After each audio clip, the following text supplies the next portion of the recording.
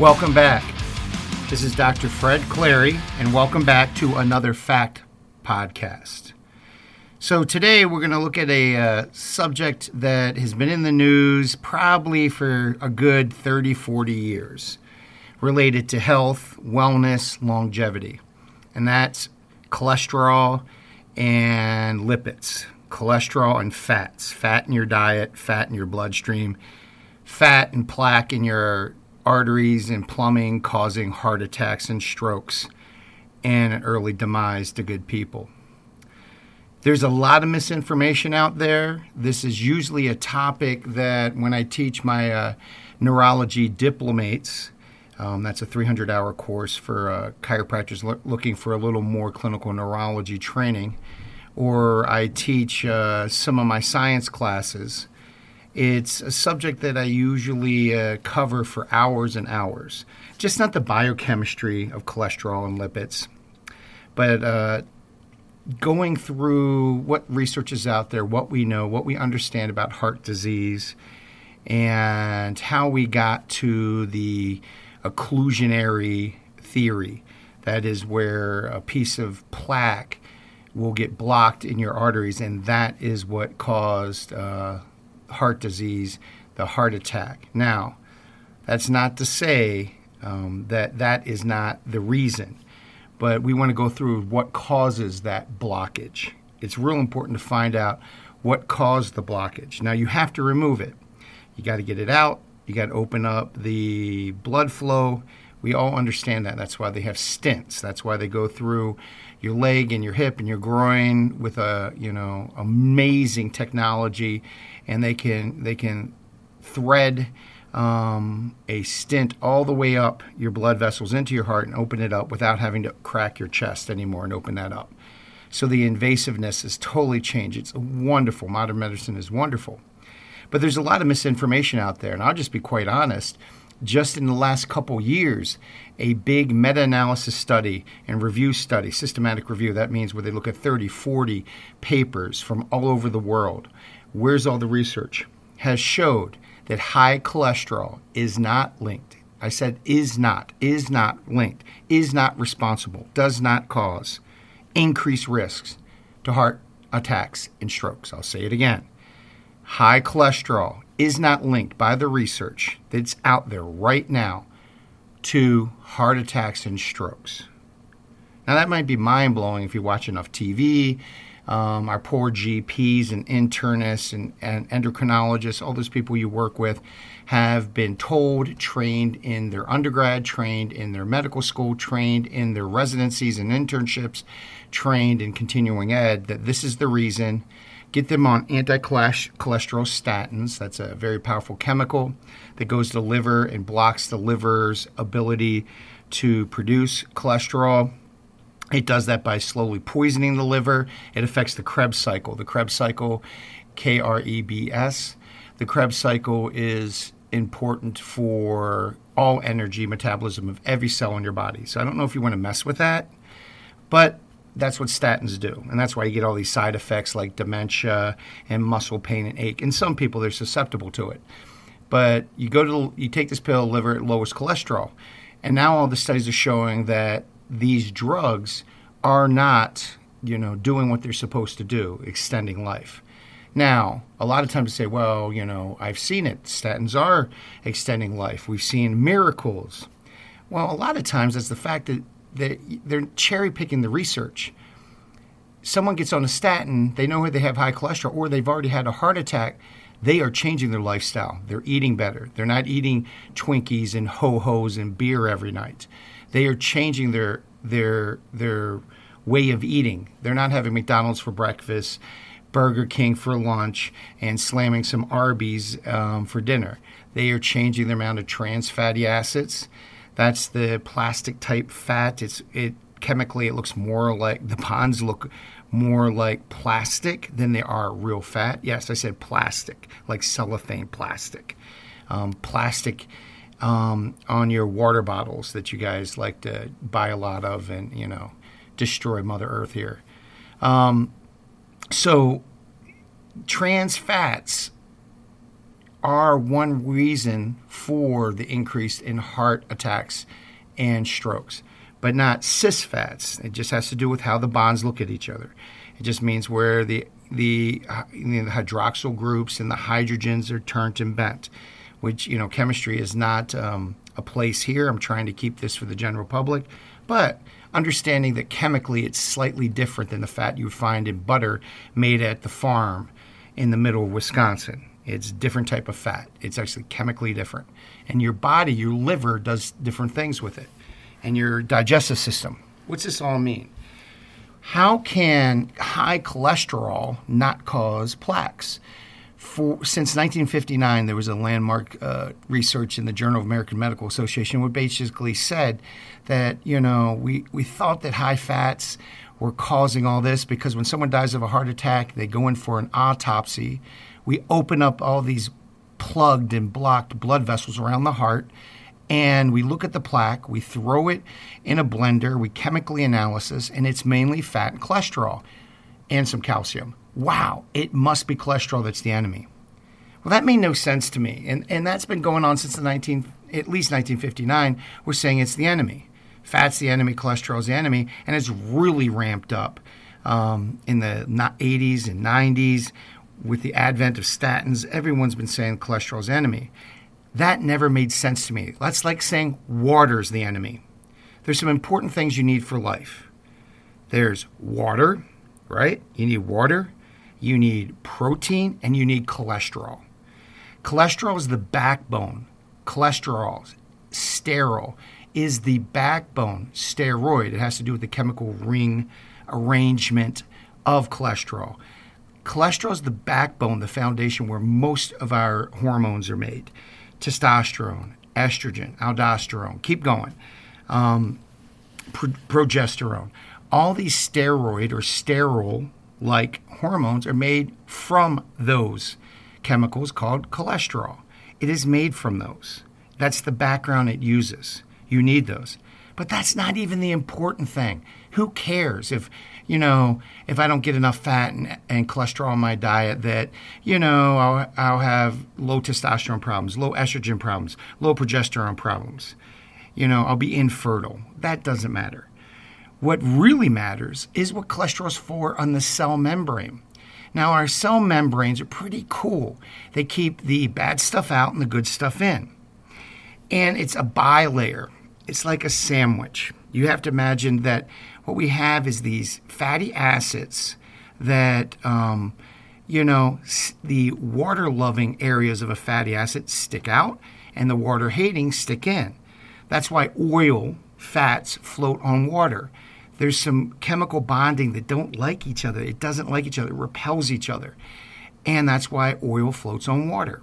Well, it means that having cholesterol in there, stuck in your cell membrane, your body puts cholesterol in the cell membrane to stiffen up, make the structure stronger, make the cell membrane stronger. I mean, every cell membrane, your trillions of cells need cholesterol. Your trillions of cells need cholesterol to allow the membrane to function properly. If you don't have enough cholesterol, it's too leaky, bad stuff gets in, good stuff gets out. So that's important to understand. So cholesterol is a building block. It's a building block for every one of our cells. It's a building block for our hormones. That's not even the important part. It's not important as much as this next item. Here's the important thing. When we're trying to learn, we're trying to hold on to a new memory, our brain, our nervous system makes new connections. Sometimes it actually makes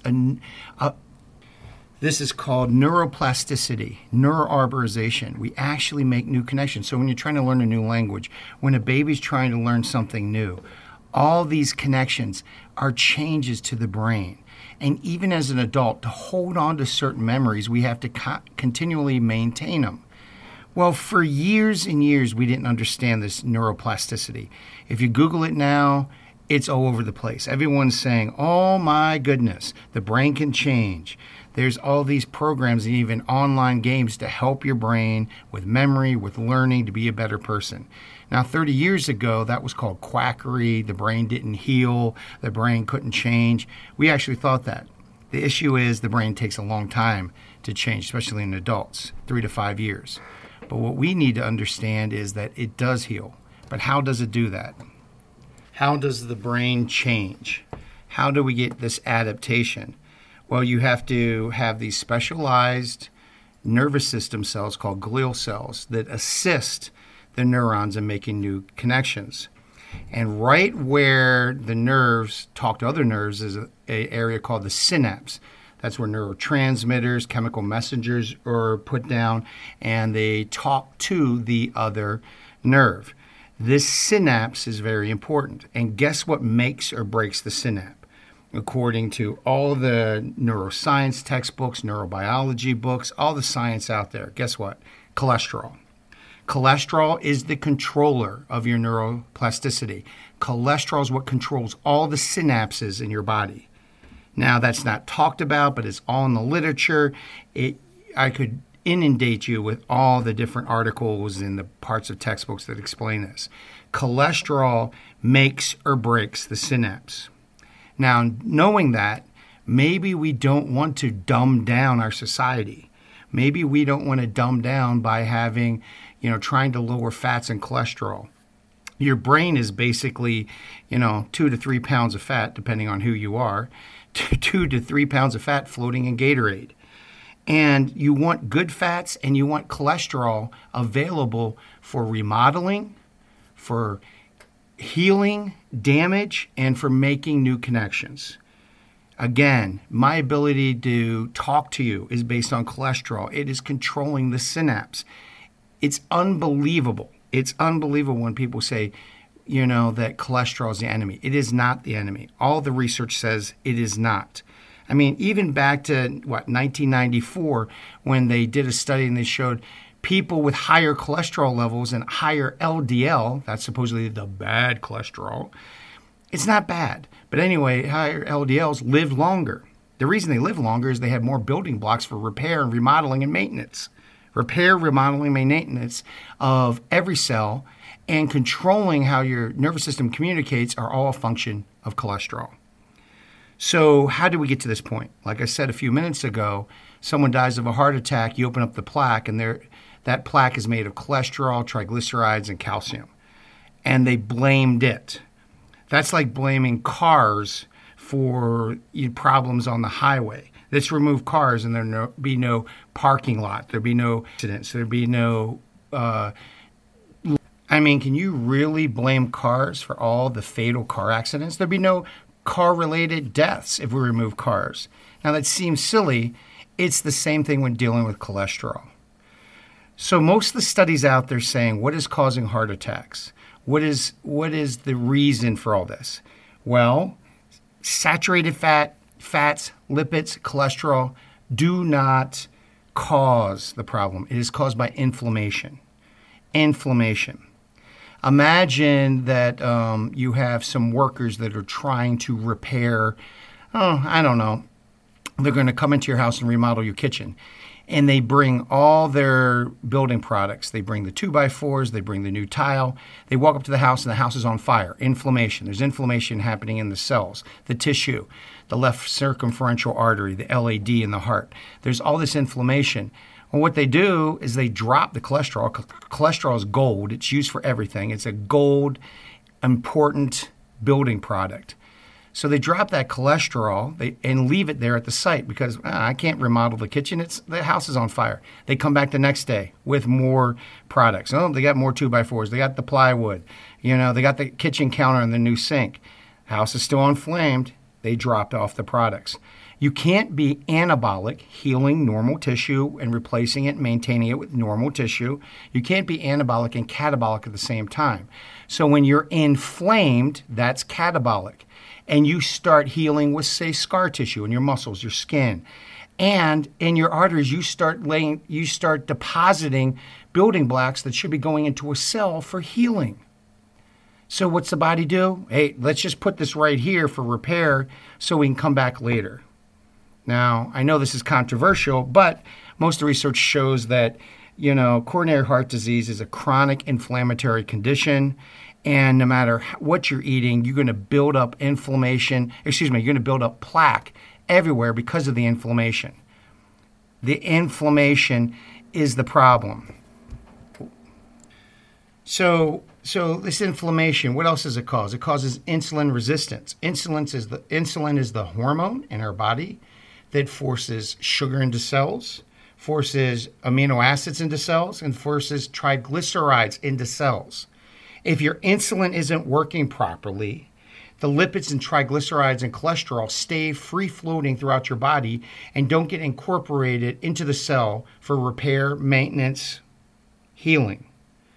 So if you have high insulin levels caused by a very sugary diet, you always have insulin floating around because every time you have a handful of Christmas cookies, insulin is released, and the sugar from the Christmas cookies stays around shorter than the amount of insulin. And what happens if you chronically are releasing insulin, the receptors on every one of your cells, including the lining of your blood vessels, downregulates, goes underneath, hides, because there's so much insulin. I'm closing the door to you. There's too much traffic outside. I'm closing the door. I'm closing the shades, closing the windows. I don't want to look outside. With that much insulin resistance, meaning insulin's not used properly by the cells, things like lipids and cholesterol, proteins get stuck. Even sugar gets stuck on the outside. That's what diabetes is you're not producing enough insulin, or your insulin receptors aren't working. So what's that mean?